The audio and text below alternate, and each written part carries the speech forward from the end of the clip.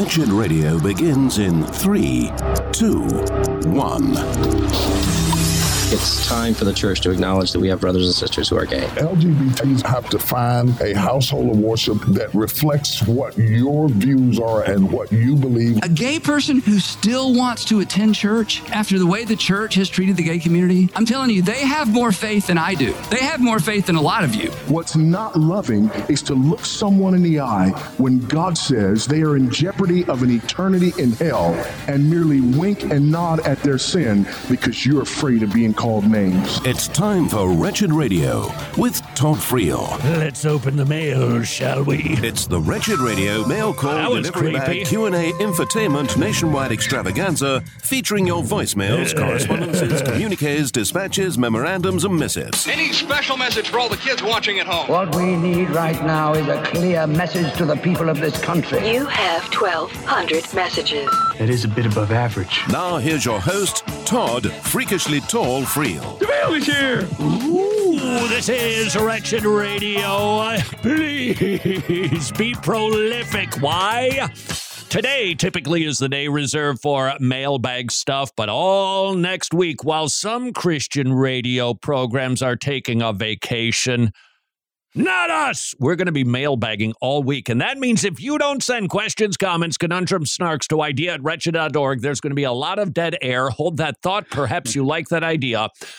Whatever your motivation is, please send wretched stuff to idea@wretched.org. All right, we start with Chris. Todd, need your help with this. My church is soon going to be hosting a preacher that I'm not too big a fan of.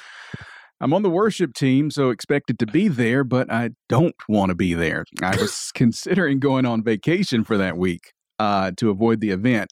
Am I in sin here? Well, I don't know your heart. If you're murdering the guy, yeah, you would be. But is it a sin to maybe conveniently take a little vacation to avoid something that could be a potential conflict in the church? I wouldn't say that, but I would suggest there is an alternative, and that is simply telling whoever's responsible, if you don't mind, I'd like to sit this one out. They might say, why? Well, I just prefer that. If they keep persisting and they force you to tip your hand, you could say, for these reasons, I'd rather not participate. I'm sure you're okay with that because I'm not forsaking the assembling of the saints. So I think taking that route where we talk to each other loving, no, take a vacation. Don't have a chance. We should be able to talk about these things lovingly, and hopefully you can. idea@wretched.org. All right, our next question is from Arana, who says, Todd, should women teach deep theology to other women? I've heard it suggested that there's a deeper theology that should only be taught by elders. All right, I'm thinking. It happens. I'm thinking of any Bible verse that would make a distinction about the type of theology that a woman can teach another woman. I think of Titus that says women are to teach, older women are to teach younger women. Does that mean only certain things? Well, the context is teaching the woman to be pure and godly, submissive, running a home. And that's what it's telling the older women to teach the younger women. But I would suggest to you, rather than saying there's some sort of theological level distinctive there, you've got to use theology to teach those things. We can't teach anybody. You're always teaching theology, whether you're aware of it or not. If you're talking about godliness, you're teaching theology. So if an older woman is going to teach a younger woman those things, she is teaching theology. So I have to ask myself the question, is there a Bible verse that would say there is a line that can't be crossed? And if there is, how do we define that? How would we know what that is? So a woman can teach another woman, say, from Norman Geisler's systematic theology, but not Millard Erickson's, because that's just like too high. I just don't see an explicit, or dare I say even implicit text that would create a distinction, a level of theology that would be prohibited from one woman to teach another. And might I add, there's a lot of smart women that are very good theologians, and it would be a crime to limit that. The only restriction the Bible puts on a woman teaching, whether it's shallow or deep theology, is the office and usurping the authority of the elder. Otherwise, I don't see that distinction. If you do, you can send it to idea@wretched.org. All right, our next question comes from Madison. Todd, as I graduate from my youth group, I'm a little worried about transitioning into the young adult ministry at my church because they meet less frequently. Will I be fed less? Is it up to me now to feed myself? What can I do to match what I'm losing? Yeah. Well, good on you. First of all, I would say you can talk to your elders and say, just for whatever it's worth, we used to meet this much. Now it looks like we're only going to be meeting that. I'd love to be meeting more. I'm one of those. And you can deliver that lovingly and respectfully to them and see what they do. And if they don't respond for whatever reason, we'll honor them because we don't know everything that's going on in the church. Then, yep, you would have to find food elsewhere. Or you could still find it in the church by leading something yourself. Hey, are you one of the 20-somethings or whatever the age group thing is? You want to get together? Remember how we used to meet on Tuesdays too? Let's do that, just us. And you could do a Bible study together. It is up to you to keep feeding yourself. Now, make no mistake about it, the shepherd is indeed delivering the meal for us. But if you're continually hungry, that's a most excellent thing. You're just going to have to find a way to get your belly full. And I got to tell you, thanks for the encouragement. It's nice when you hear somebody who's young be concerned that they're not going to get enough church. Whoa! Idea@wretched.org. This next question is from Hannah. Todd, what are the indications of a true believer versus a professing unbeliever, especially in the cases where a person appears to believe, feel, say, and do all the right things? So are we talking about true and false converts here? I think so. I think that's the intention of the question. Well, ultimately, God is the one who knows determinatively. He is the one definitively, this is the status. And yet, there are signs. Does the individual who professes to be a follower of Jesus Christ act like it?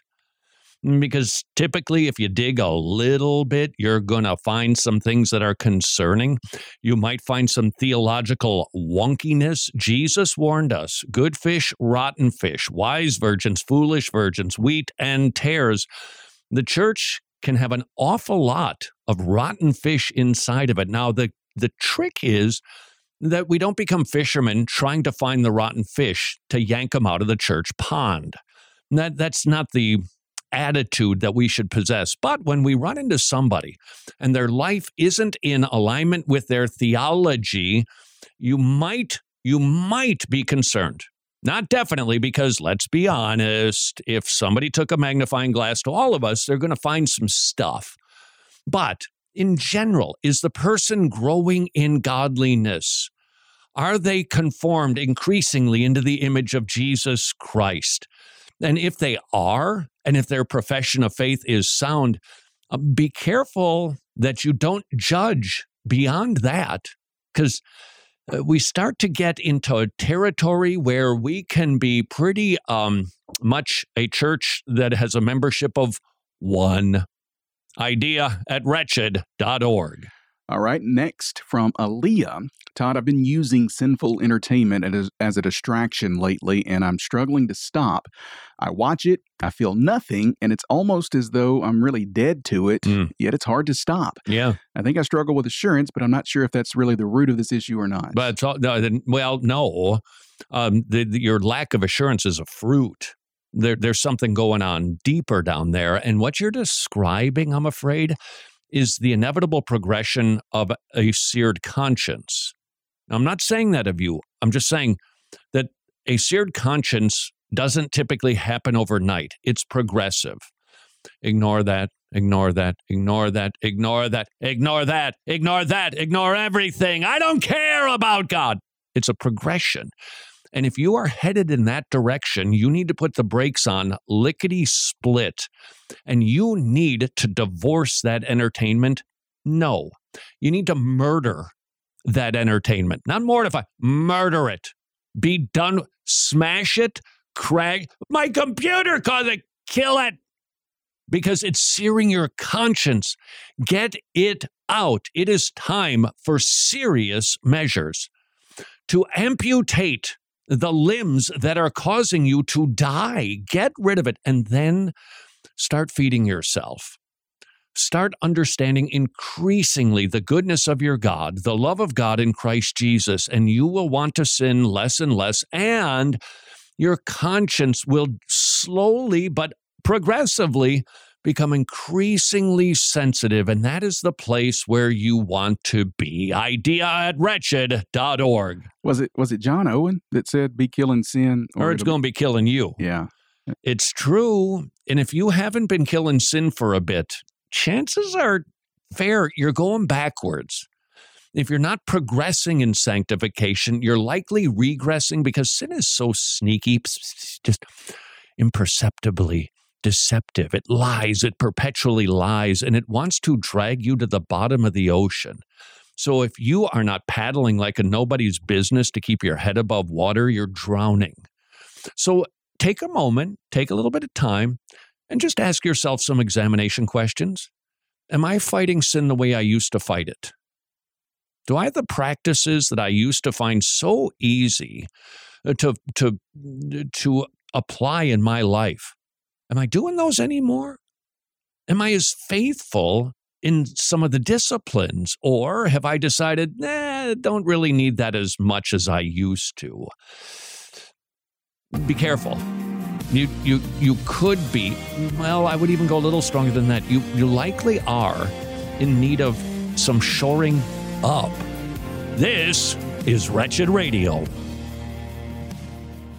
Sorry to ask you to do some arithmetic, but this is some math that will encourage you and make you very, very happy. This is one testimony of a mother who chose life because she saw her own baby, courtesy of an ultrasound from preborn. I was terrified. I really didn't know what to do. The first time I saw the ultrasound, I was just amazed. I was like, oh my gosh, is that my baby? And I heard her heartbeat, and I just fell in love. If I could care about my daughter this much, if I could love my daughter this much, how much does God love me? Now take that one testimony and multiply it by 54,253, because that is the number of babies that were saved last year because of ultrasounds at preborn centers. Would you please help us grow that number by providing as many ultrasounds as possible at preborn.org/wretched, preborn.org/wretched.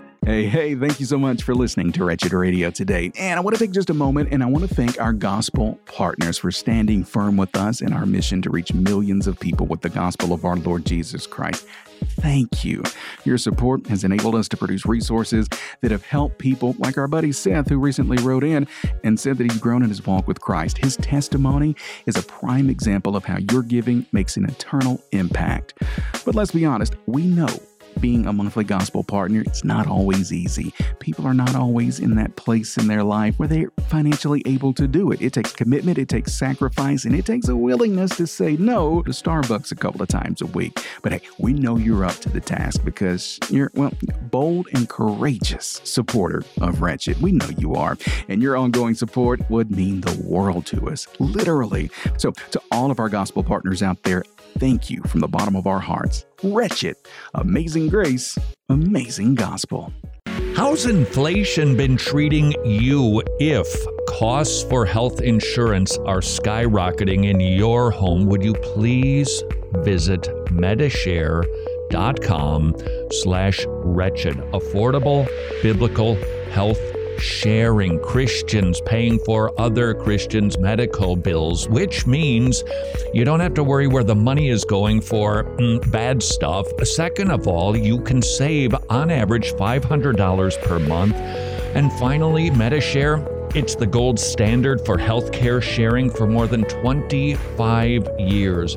It works, and the members, including myself and Mrs. Friel, love it, which is why their customer satisfaction rate is double traditional health insurance. If inflation has got you down, call up the people at Medishare, 844-34-BIBLE or medishare.com/wretched.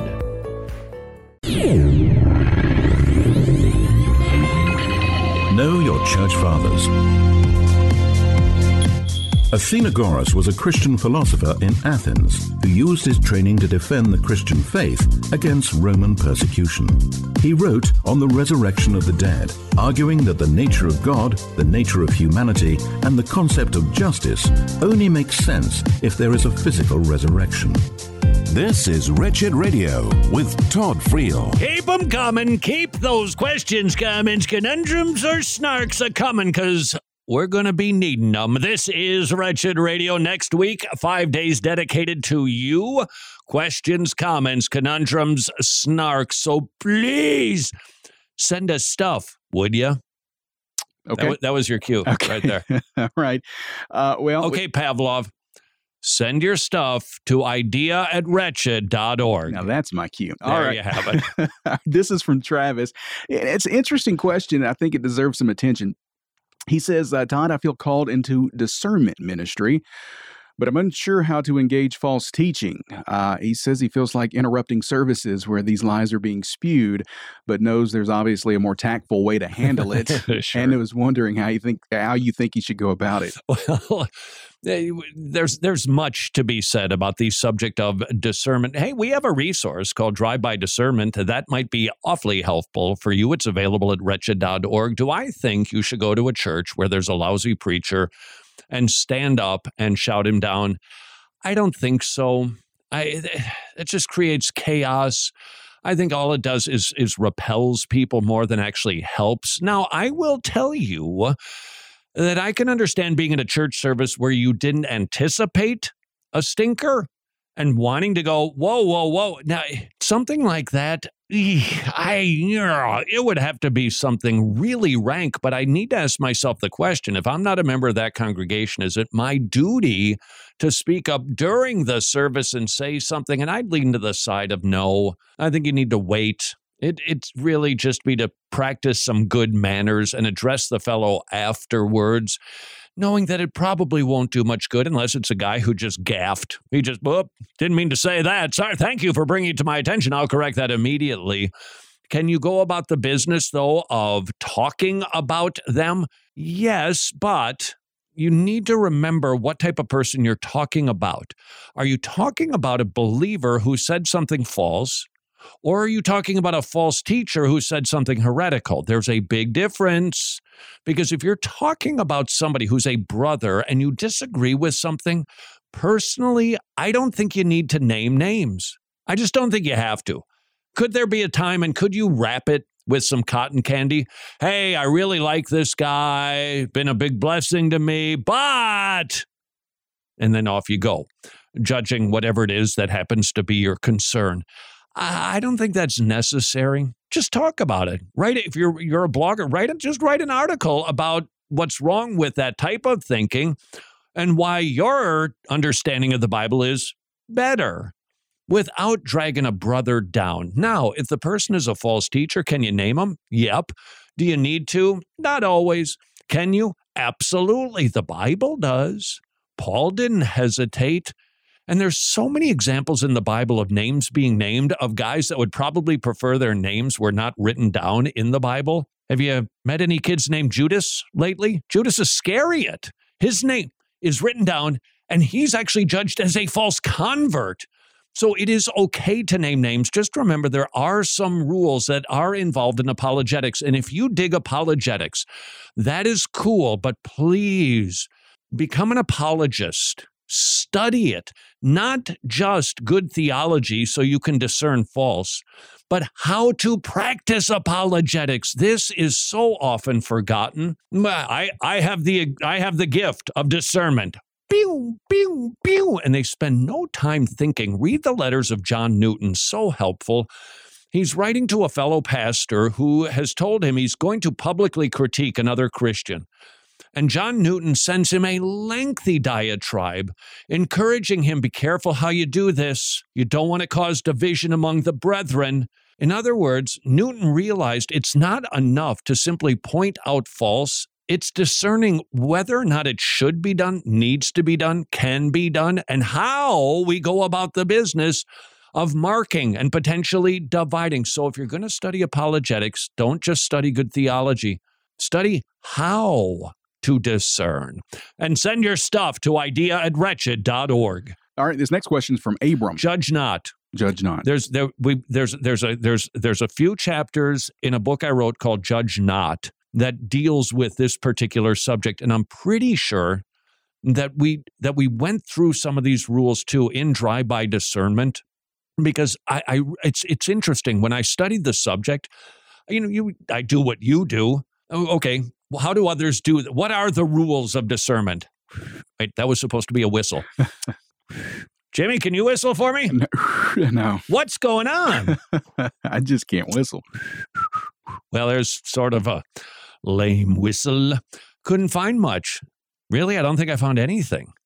That nobody said, hey, let's talk about the steps. Let's talk about categorizing people.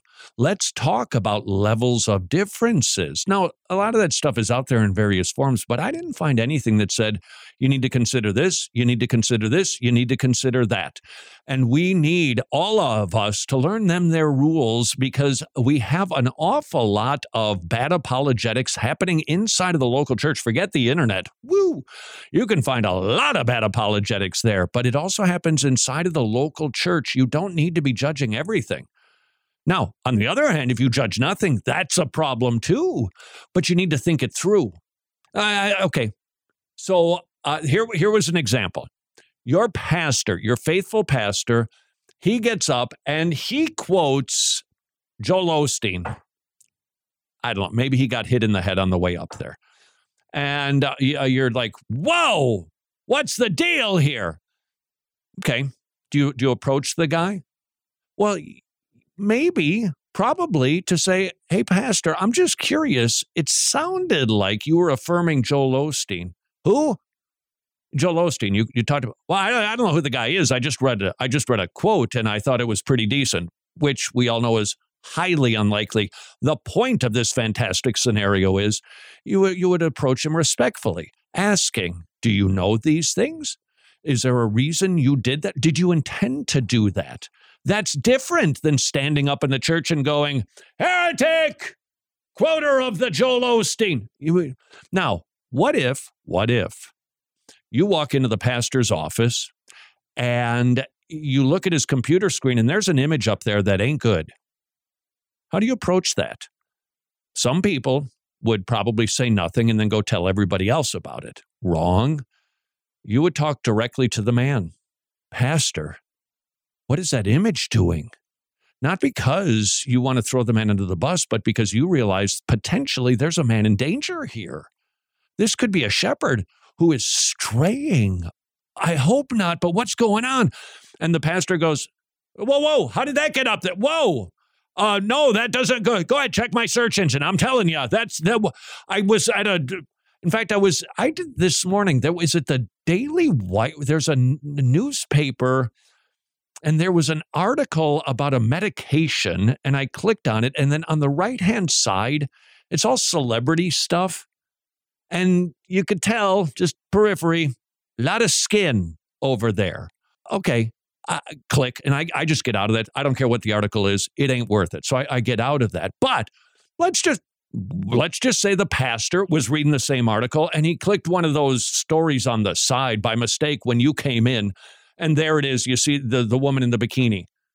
Well, you would approach him as if he were a father, and you ask him what's happening, and you listen to his explanation. Now, if it sounds hinky, like, that doesn't seem all that plausible, Pastor, I'm concerned about this, could you consider possibly telling another elder because of the potential level of this? Yes, you could.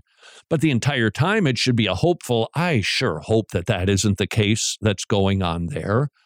And you could bring in somebody else because of the gravity of the potential sin. Now, what if you walk into your pastor's office and he has on his computer screen an article by Rick Warren? You make a blog about him. You make a blog about him. That's what you do. That's right. Now why are you reading Rick Warren stuff? You're thinking, you going seeker sensitive here? And maybe he's saying, no, I want to study it because we're going to be talking about 1 Timothy 2:12 this week, the role of women in the church and pastoral eldership being reserved for males. So I want to understand the argument. Okay. And away you go. How we approach it, crucial. When we approach it, crucial. What are the issues do we approach? Crucial. You see a dad in the parking lot. You've known this guy now for years because you don't do Zoom church. You actually assemble faithfully, and you know the guy. And he used to be a crackhead. He's gotten saved. He's cleaned up. He's been holding a job. He's so great with his wife and kids. It's amazing. And you hear him go, hey, come out of that car. Do you have to go after him? Probably not. One off. Now, if you hear him yelling at his kids all the time, hey, bro, why don't we go have a cup of coffee and talk about how we men can be a little bit more less than gentlemanly than we should be? But not for one-off stuff. The moral of the story is discern, yes. How you discern, please make sure you study the rules of discernment. This is Wretched Radio. And it's now time for a Wretched News break here on Wretched Radio. I'm Jimmy Hicks. Well, to kick things off, we're headed north of the border to Ontario, where it appears there's a bit of a hullabaloo in a local Catholic school. Seems that an astute mom has been asking the Catholic school board some pretty tough questions. School boards really don't like to be asked questions. Mom wants to know why her fourth grader is playing what she's calling sexual grooming games in the classroom. You know, with 3 kids, I've been to a lot of school events in my day, and I'm pretty sure I missed the one where parents sign their children up for this sort of thing. Well, from North America, now we're turning to North Korea. A bit of hopeful news in a usually bleak place, but an organization called World Help is shipping Bibles to North Korea despite the oppressive regime. It's a risky move, but it seems that World Help is committed to their mission. We can't track those packages personally, but we do pray that they arrive safely. Let's go back to school in Canada. I forgot a story about a high school that's taken a rather unique approach to substance abuse. This high school is distributing safer snorting kits to its students. Yeah, you heard that right. Safer snorting kits. You know, I'm all for safety. It's paramount, right? Safety first. But it seems like teaching kids to snort cocaine safely, a little bit like trying to teach them how to play in traffic safely. It just don't work. But hey, it's 2023. Maybe I'm just a little old-fashioned. And now let's go. And now to Indiana, where apparently Indiana Pride is hosting a youth carnival next month at their Pride Parade for ages 12 to 20. And parents, well, you're not on the guest list. Yeah, Indiana Pride says, hey, trust us. We're totally responsible. No parents allowed at this shindig. Hey, parents, just a suggestion. You might want to check your kids' pockets for invitations. And that's been today's Wretched News Break. More Wretched Radio is straight ahead. I'm Jimmy Hicks. Important dates in Christian history.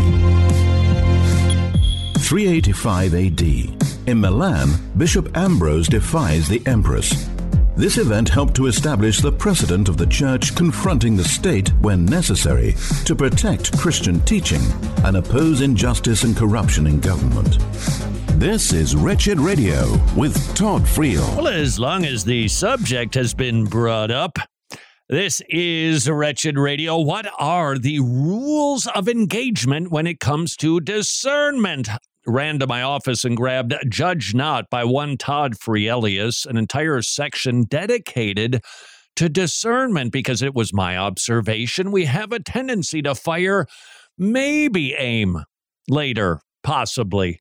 But typically we're pretty quick, some of us, to just...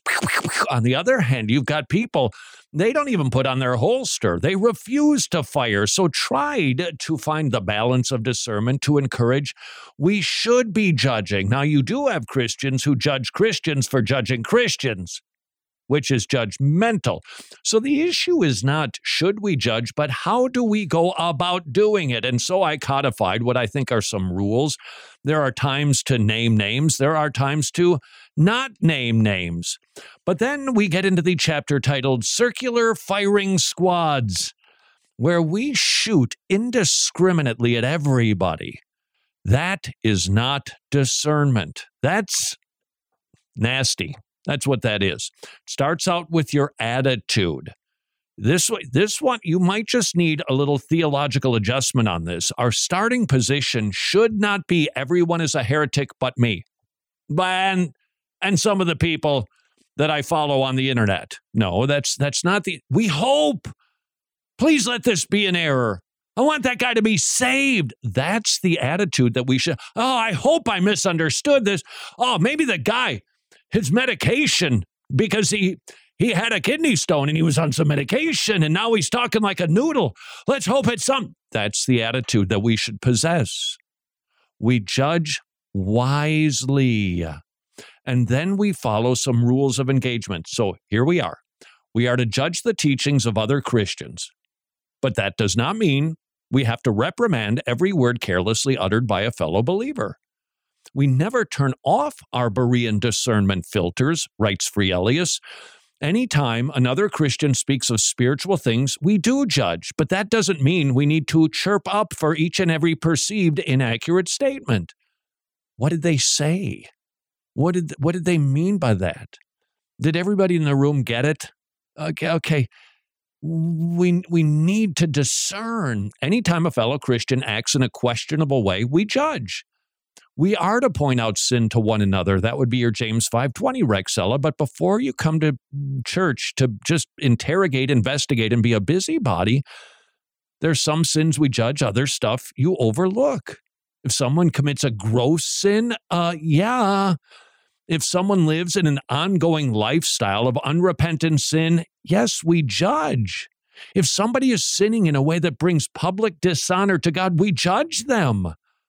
But if someone is growing in holiness, commits a one-off sin that you deserve, or that you observe, you don't need to judge it. You might. It depends on the severity of it, but you don't have to do that.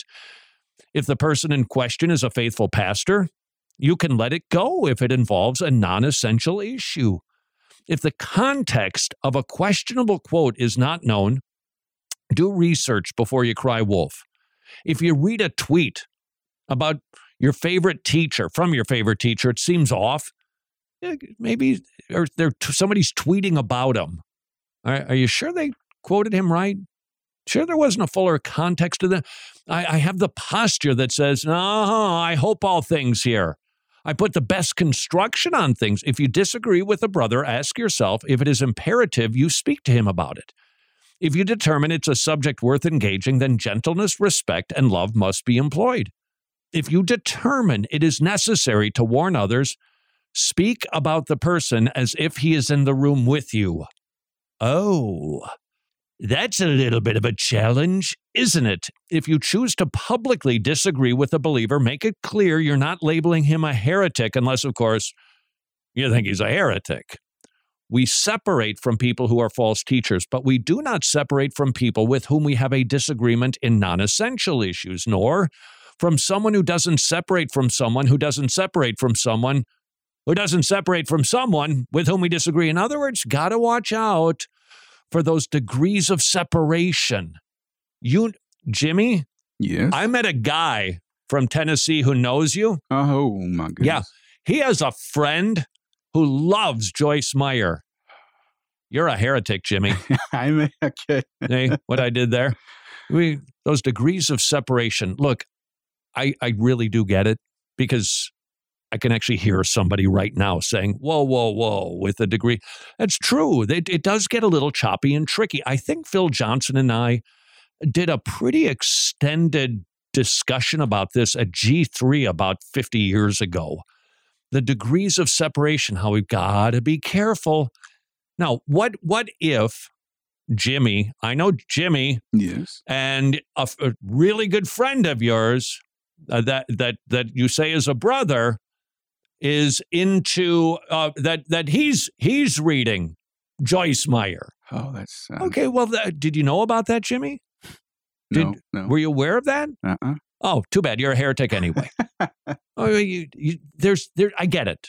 It can be tricky, but let's be mindful of degrees of separation.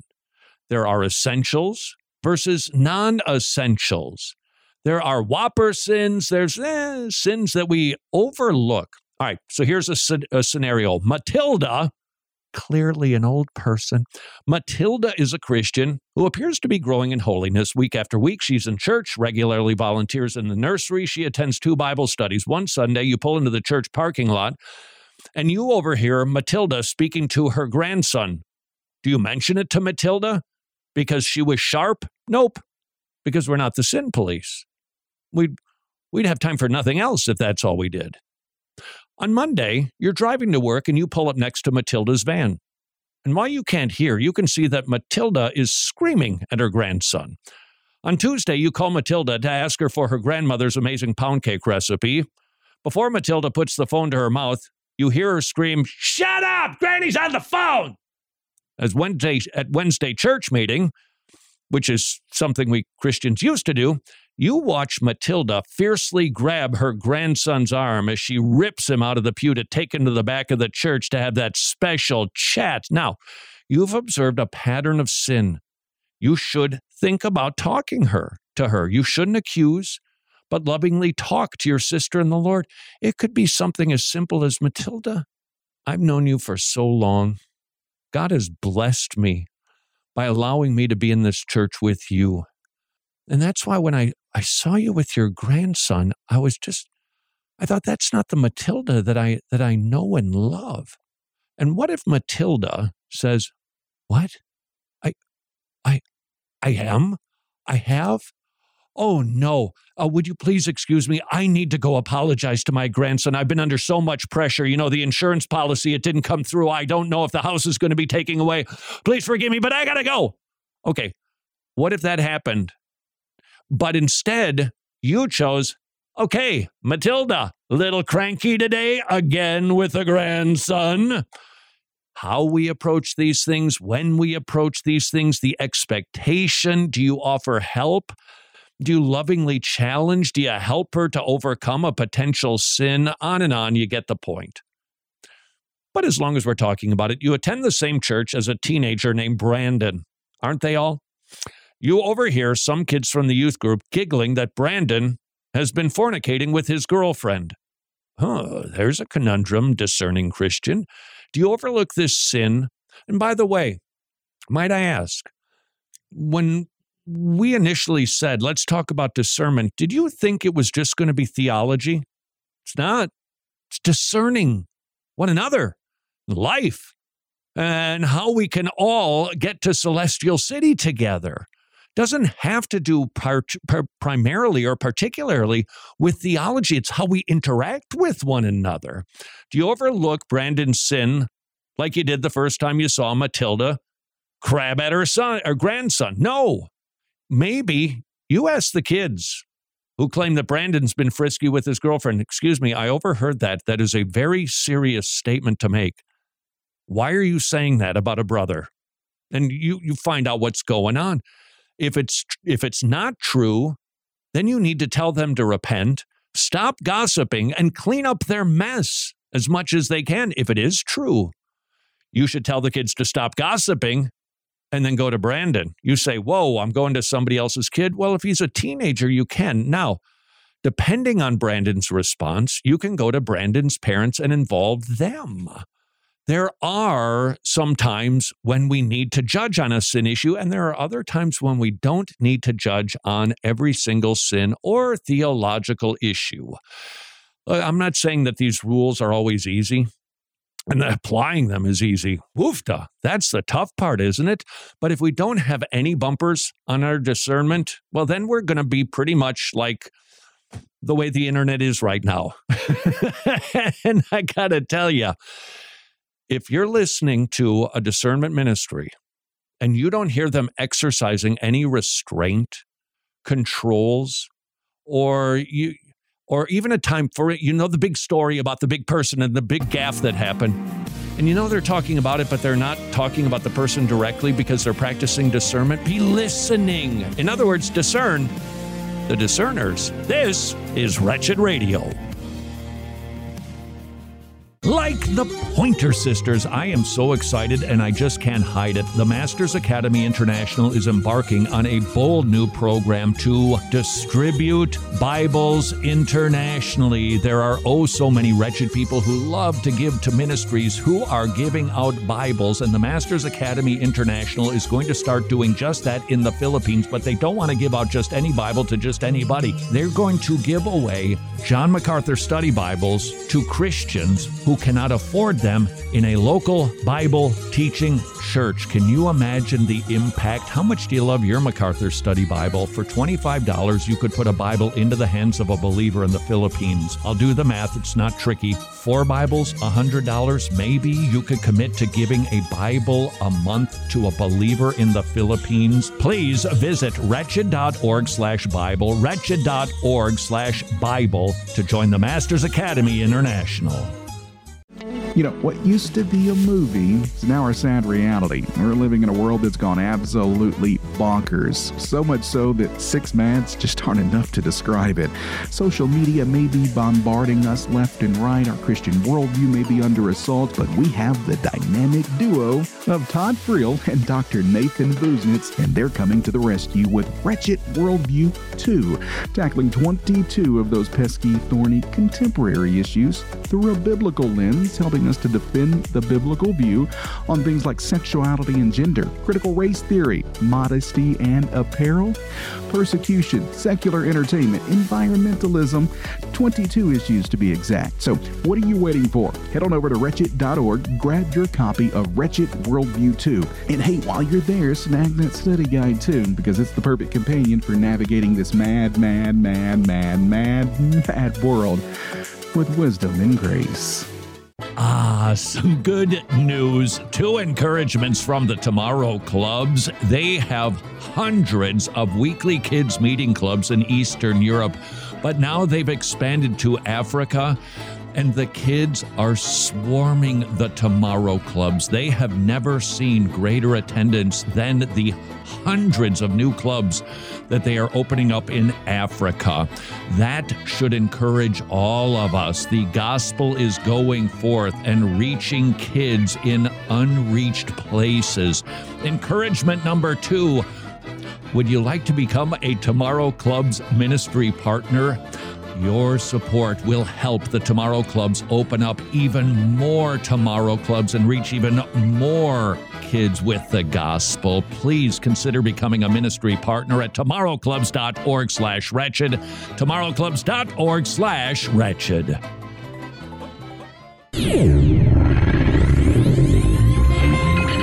Books of the Bible. The book of Ruth tells of a Moabite widow who chose to follow the God of Israel and found favor in the eyes of a godly man named Boaz, who claimed her family's land as her kinsman redeemer. Ruth and Boaz are the ancestors of Jesus and a foreshadowing of Jesus' work as our kinsman redeemer. This is Wretched Radio with Todd Friel. Fine, Jimmy. We'll get back to the mailbag. This is Wretched Radio. I'm not the one who asked the question about discernment. Well, and I had another question. About discernment? I did. Oh, boy. You shared all of those principles and all those rules of discernment. And I was wondering, in your opinion. Okay, so this is like a letter from Jimmy. No, well, maybe. But besides you can't answer yourself, but in your opinion, who best embodies those principles? Justin Peters does a fine job. Justin can talk. If you listen to Justin, he's just packed in cotton. But if you listen, it's like clearly he has strong words. I saw a video of him, and it was about Ken Copeland, and Ken did some boneheaded thing again, and Justin was pointing it out. And if you've watched enough Justin Peters videos at the very end, and Ken Copeland, if you're watching, I've been praying for you. Believe it or not, I do love you, and I don't want you to be damned. Please repent of this apostasy. So I think Justin does a very fine job. Model yourself after those guys. And please note, I don't know that anybody gets it right, but you will know a good if you're listening to a discernment ministry that is constantly sounding angry or like they are the arbiter of all things true, there's a pretty good chance you might want to discern the discernment ministries that you are listening to. And then you can send whatever you want to discerning me, idea@wretched.org. Okay, this is from Abram. Todd, am I not a Christian because I don't have sorrow over my sin? I repent of sin and a desire to rid myself of it, but I just don't feel sadness over it. Well, there should be contrition with repentance. If you look at 2 Corinthians 7, there is an attitude of, that you do sorrow over your sin. To what degree, it doesn't say. And you just want to be careful. Look, it is good that we examine some of these things, but we also need to remember sometimes you can kind of go through a season as a Christian where for whatever reason, and it could be an identifier, it could be a marker that says, you're neglecting something. So it's good to say, all right, I'm not as sorrowful as I used to. So something has changed. What is it? Is it because I haven't been doing this like I used to do? Is it because I'm doing this that I used to not do? And you can use that as an opportunity to see if you need some shoring up or some returning to old ways. But be careful that you don't judge the state of your soul based on the level of your sorrow over sin. Because here's the rather tricky part. Nobody sorrows over sin like we should. The day that this is a devil lie, is what this is. You cry over your sin. You did something bad. And you actually cry. You shed tears crying out to the Lord. And if you think that you've sorrowed enough, you've bought the lie. Because none of us do. Nobody does. Now, that doesn't say you shouldn't sorrow or be aware of it to ask, why is my conscience apparently not as tender as it once was?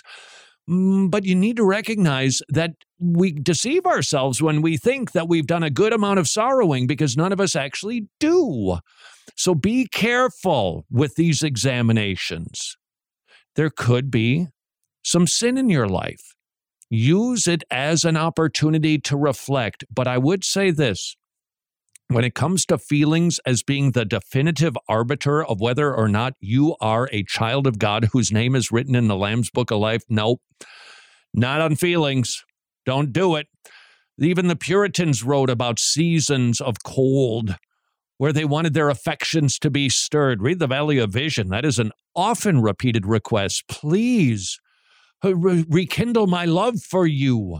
So don't base the status of your salvation on your feelings. Instead, base your salvation on, what do you think it is? What do you think it is? You maybe said your faith, and I would say, nope, don't base it on your faith. Your salvation is not based on your faith. You say, wait a second, we're saved by grace alone, through faith alone. Yes, we are. But your faith is not the secure of your salvation. Jesus is. Jesus is the one who has you. Jesus is the one who holds you. He's the one who gave you faith to begin with. It's his gift to you. So be careful. Now, it could be that your feelings are revealing something is horribly wonky. And that's okay. But don't let feelings be the judge that slams the gavel and proclaims damned. Please send stuff to idea@wretched.org. You know what gives me a lot of sorrow right now? My answer? No. Health insurance. Oh, Jimmy. Oh, Jimmy. What? That was as Ben Shapiro-y as it gets. That's what I was going for. Oh, well, you nailed it. What brings you sorrow is health insurance. So you're probably going to suggest I should remind anybody who's still listening to this, which is highly unlikely anybody is, about MediShare, which is affordable biblical health sharing, where you, as a family, can save. The average family saves $500 a month. It's Christians sharing with Christians, loving one another, contributing to others' healthcare needs so that we can sleep at night. It's affordable biblical health sharing. It's an alternative to traditional insurance, which, let's be honest, it's just getting with all of that industrial insurance. Take 2 minutes to call them, 844-34-BIBLE. They're nice folks. They might pray for you, so it might be longer than 2 minutes. You'll have to endure. 844-34-BIBLE. They will share with you how much your family can save. And visit the internet. Please visit the internet. Go to metashare.com/wretched to learn if Metashare is right for your family. This promotional announcement is not endorsed by Ben Shapiro. idea@wretched.org. Wow, I feel so encouraged now. Mm-hmm. All right, this is from Jacob. Dear husband of Mrs. Friel, if marriage reflects God's love for the church, what sets one's future spouse apart from others? Essentially, what makes us choose one person over another in terms of romantic love? Now we're getting to it. Step number 1 is not romantic love. Unfortunately, that's the one we tend to put at the front of the train. It should be the caboose. The engine should be, are they saved? Do they love Jesus more than they love anybody else on the planet? Then you take a look at how they are growing in the Lord. How do they treat their family members? How do they treat their siblings? What is their faithfulness in church? In other words, you're looking on the inside of the individual. That's where you want to get first, because if you are just attracted to somebody romantically and they don't have any of those attributes, they're not qualified. So you've just wasted your time and probably got your heart broken and maybe stumbled into sin you did not want to stumble into.